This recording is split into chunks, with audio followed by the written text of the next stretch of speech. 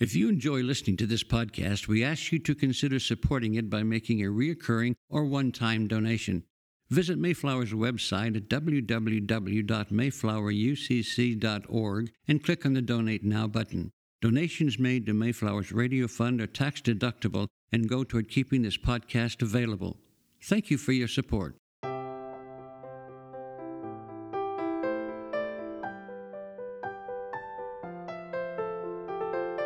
The sermon you are about to hear was preached at Mayflower Congregational UCC Church of Oklahoma City by the Reverend Lori Walke, Associate Minister at one of America's premier liberal Protestant pulpits. At Mayflower, we are an open and affirming peace and justice church, where we believe that religion should be biblically responsible, intellectually honest, emotionally satisfying, and socially significant. We go now to the pulpit of Mayflower UCC Church of Oklahoma City and to the preaching and teaching of Reverend Lori Walke. Our scripture lesson this morning comes from 1 Kings chapter 19, verses 1 through 8. Ahab told Jezebel all that Elijah had done and how he had killed all the prophets with the sword. Then Jezebel sent a messenger to Elijah, saying, "So may the gods do to me and more. Also, if I do not make your life like one of them by this time tomorrow." Then he was afraid. He got up and fled for his life and came to Beersheba, which belongs to Judah. He left his servant there, but he himself went to a day's journey into the wilderness and came to a solitary broom tree and sat and lay down under it. He asked that he might die. "It is enough now, O Lord. Take my life away, for I am no better than my ancestors." He might die. Then he lay down under the broom tree and fell asleep. Suddenly, an angel touched him. Get up, eat." He looked, and there at his head was a cake baked on hot stones and a jar of water. He ate and drank and lay down again. Then the angel of the Lord came a second time, touched him, and said, "Get up, eat, otherwise the journey will be too much for you." He got up, ate, and drank. Then he went in that strength of that food 40 days and 40 nights to Horeb, the mount of God. Here ends the reading from our tradition. May God grant to us wisdom and courage for interpretation. Thank you, Phoebe. That was a tough one. Robin would have probably complained about that. As is the nature of following the lectionary, we begin in the middle of the story. We know the story includes people named Ahab, Jezebel, and Elijah. Ahab told Jezebel all that Elijah had done and how he had killed all the prophets with the sword. Okay, well, we know that Elijah had killed all the prophets with the sword. What else had Elijah done that Ahab needed to tell Jezebel? And that's not part of what we read this morning. And as Phoebe asked when we read the scripture together, who are these people anyway? Ahab is king, which is usually the most important person in any story, but Elijah and Jezebel are really the stars of this show. Elijah is one of Israel's most revered prophets, a hero, and someone who is lifted up as a model of faithfulness. Even though the opening line we read clearly identifies him as a murderer, this is true. People still name their sons after Elijah. Jezebel is his archenemy. She, too, is as well known as Elijah, but not for the same reasons. We do not name our daughters Jezebel. In the New Testament, her name is a generic catch-all for a horrible person, a non-believing female adversary. In Scripture, Jezebel is contrasted and juxtaposed to the prophet Elijah. She worships an idol. He worships Yahweh. She is a woman. He is a man. She is a foreigner. He is a native. She has monarchic power. He has prophetic power. Finally, he wins, and she is pushed out of a window, trampled by horses, and eaten by dogs. But if we were to more evenly compare Elijah and Jezebel, their actions are actually parallel, highlighted by the best-known episode in their relationship when Elijah calls down fire from heaven to consume a bull slaughtered for an offering. Both Elijah and Jezebel are religious zealots, just on opposite teams. In chapter 18 of 1 Kings, just before our text, the storyteller reports that Jezebel is hunting down and killing prophets of God with a fair amount of success.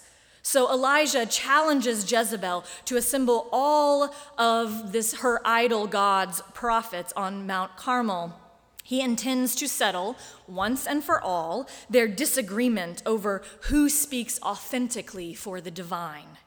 The rest of chapter 18 is a bloodbath. After fire rains down from heaven, Elijah orders that all of Baal's prophets be seized and killed, specifying that not one of them is to escape. So in this sense, Elijah does not just emulate Jezebel's religious zeal, he surpasses her. At the end of the day, Elijah is said to have scored a victory for God, but 850 people are left dead, so it's debatable how God would characterize it. And this is where we pick up the story this morning, immediately post-prophet showdown. While Elijah may have seemed to be very confident in chapter 18, he is fresh out of swagger by chapter 19. Jezebel is threatening revenge, which is, of course, our reminder that violence begets violence, begets violence, begets violence. No one is winning here, which is why Elijah runs, and he finds himself in the middle of the desert, thirsty, hungry, desperate, collapsed under the branches of a broom tree. The narrative of how Elijah wound up there is complicated. That's why I retold it. We will never know if Elijah ran only because he was afraid for his life or because he was exhausted from being part of the perpetuation of violence and thought the best move would be to remove himself. Our lives are complicated. We find ourselves in tight spots that are of our own making. We also find ourselves between a rock and a hard place because of a confluence of realities, some of which we have absolutely no say in. All that we know is that in this story, a man wound up in the wilderness, so utterly devoid of hope that he called for his own death. His spirit and his body had reached capacity, and he was ready to die. No matter how complicated Elijah's story is, compassion is the only appropriate response. This is a more controversial statement than one might think, but one to which we must hold fast. It is almost impossible to hear Elijah's struggle in the desert and not think of our migrant kindred who also find themselves in the middle of the desert, thirsty. It is almost impossible to hear Elijah's struggle in the desert and not think of our migrant kindred who also find themselves in the middle of the desert, thirsty, hungry, and desperate, collapsed under whatever shelter they can find. It is almost just as impossible to have avoided seeing the devastating photograph of Oscar Alberto Martinez Ramirez and his 23-month-old daughter, Valeria, whose bodies were found on the riverbank after they tried to cross from Mexico to the United States, hoping to apply for asylum in America. Of that, Laura Ingraham of Fox News recently advised immigrants, if you want to apply for asylum, that's fine, but you should do so in the safety of your home country.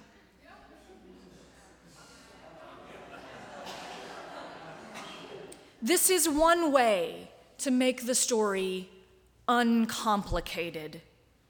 We do not have to hear the stories of how migrants wound up in the desert or at a shelter or on the border or at the riverbank. We can pretend the United States has nothing to do with the conditions from which migrants are running. We can pretend that migrants somehow deserve to be where they are.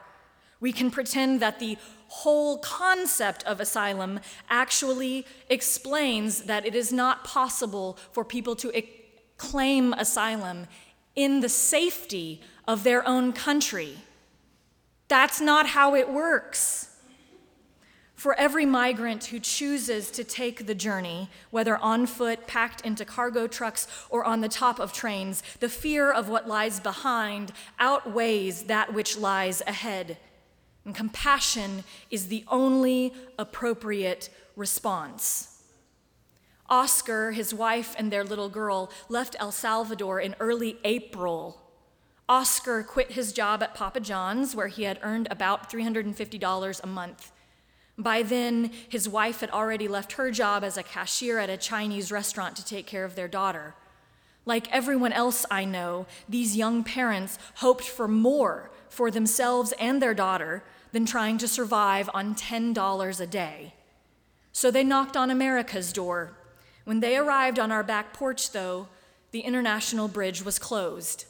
They were desperate, so they decided it was safer to try to swim across. And if you have trouble thinking about why that would be, the poet Warsan Shire explains, you have to understand that no one would put their children in a boat unless the sea is safer than the land. No one burns their palms under trains beneath carriages. No one spends days and nights in the stomach of a truck feeding on newspaper unless the miles traveled mean something more than the journey. If they had not tried to cross the river, this family would have likely tried to cross in the desert, and that has some serious risks. As border security has been tightened near legal crossings, migrants have increasingly been taking routes through remote, desolate stretches of desert. Arizona has some of the border's most deadliest migrant corridors, accounting for over a third of the more than 7,000 border deaths recorded over the last 2 decades. Temperatures in the Sonoran Desert can reach 120 degrees in summer and fall below freezing in winter. Without help, death in the desert is almost certain. And this, too, we find in our story this morning. Like several other biblical narratives, Mary and Elizabeth, Paul and Ananias, Elijah's survival, both body and soul, turns on receiving help. You heard his description, how desperate he was. He did not have a shred of hope. But the text says that an angel of the Lord woke him up and gave Elijah something to eat and drink. And then the angel acted as sort of a divine snooze button. No, really, Elijah, get up and eat. And the story is told in this way, in part to indicate that Elijah is really something special. Even angels attend him. But I wonder if, when Elijah was retelling this story of how an angel showed up, I wonder if he was a little fuzzy on the details. I mean, signs of dehydration include feeling dizzy, sleepiness, lack of energy, fainting, and confusion. So maybe he couldn't remember exactly what happened out there. I mean, after all, it seems odd for an angel to do what the text describes. Do angels cook? I mean, the food offered was a cake baked on hot stones and a jar of water. I mean, do angels not just keep manna from heaven in their pockets for these kinds of occasions? I mean, a cake baked on hot stones seems just very human. And as far as that jar of water goes, that seems wildly inconvenient for divine travel. Surely God would have empowered the angel to squeeze water from a rock or something. This seems more angel-y to me. If you're lugging a jar of water in the wilderness, I think it's because you know to do stuff like that. You know the terrain, what it takes to survive. You wear a hat, tie a bandana around your neck, and bring water, extra water. And perhaps you're used to sharing water in the wilderness with people who aren't prepared.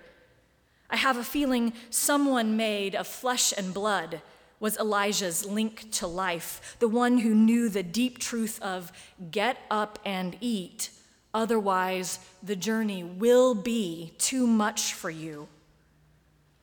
For if they hadn't done that, the journey would have been too much for Elijah. He was already pushing up against that line. What is clear from the text is that the care he received from whoever offered help strengthened his spirit so much so that the text says that it sustained him for 40 days and 40 nights. It made all the difference. These days, giving assistance to people who are wandering in desperation in the desert is also more controversial than you would think. For 15 years, volunteers have trekked into the Arizona desert to place jugs of water, canned beans, and blankets in spots where migrants travel the most treacherous reaches of our borderlands. When those provisions have been unable to help, volunteers have searched for migrants who are missing and for the remains of those who have died. Increasingly, these kind of efforts have landed people in jail. In 2017, a summer that saw a brutal heat wave, several volunteers with the group No More Deaths were arrested on federal misdemeanor charges for placing water in federally protected wilderness areas. The stakes were raised significantly in 2018 when Border Patrol agents set up surveillance near one of the humanitarian bases and then filed 3 felony charges against Scott Warren, a 36-year-old geography teacher who helped a pair of migrants from Central America who had arrived there hungry, dehydrated, and with blistered feet. Mr. Warren was indicted after Mr. Trump's first Attorney General, Jeff Sessions, directed federal prosecutors to prioritize cases involving the harboring of undocumented immigrants. At least 8 other volunteers from No More Deaths have been prosecuted this year in connection with the group's activities of aid to migrants. These are the folks on the front line of get up and eat, otherwise the journey will be too much for you. Get up and eat, otherwise the journey will be too much for you. We are in a real mess right now, church. We have been tending to the crisis at the border for some time. Humanitarian aid is being criminalized. Migrant children are supposed to arrive at Fort Sill sometime next month. And make no mistake, these are, by definition, concentration camps. That term evokes images of Nazi death camps, but it does not change the meaning of the word. Although it should encourage people to re-examine why they support such things, because if you can only defend your argument by relying on the distinction between concentration camps and death camps, it's time to reconsider. Things must change. We must alter course. For the literal love of God, we cannot do nothing. And the good news is that there is plenty to do. And it starts with the knowledge that we know how the story turns. We know how to change course. We know how to alter the path. We know the difference hope can make. A bite of bread, a sip from the cup, an open door, the knowledge that someone is fighting for you. It makes all the difference. We are each other's keeper, and perhaps our most important job is to bake the cake, pour the water, and say, get up and eat, for the journey will be too much for you otherwise. The journey never has to be too much if we are looking out for one another. Every single other. Don't lose hope now. There are people waiting for us, waiting for that bite of bread, waiting for that sip of the cup. We are the ones to say, get up and eat, otherwise the journey will be too much. Let us be about our work, church.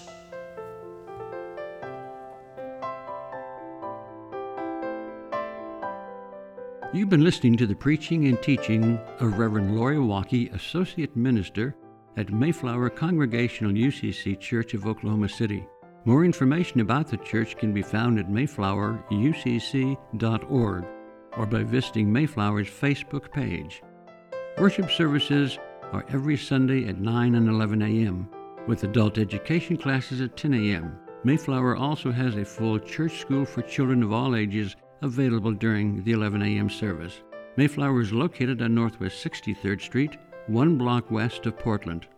Thank you for listening.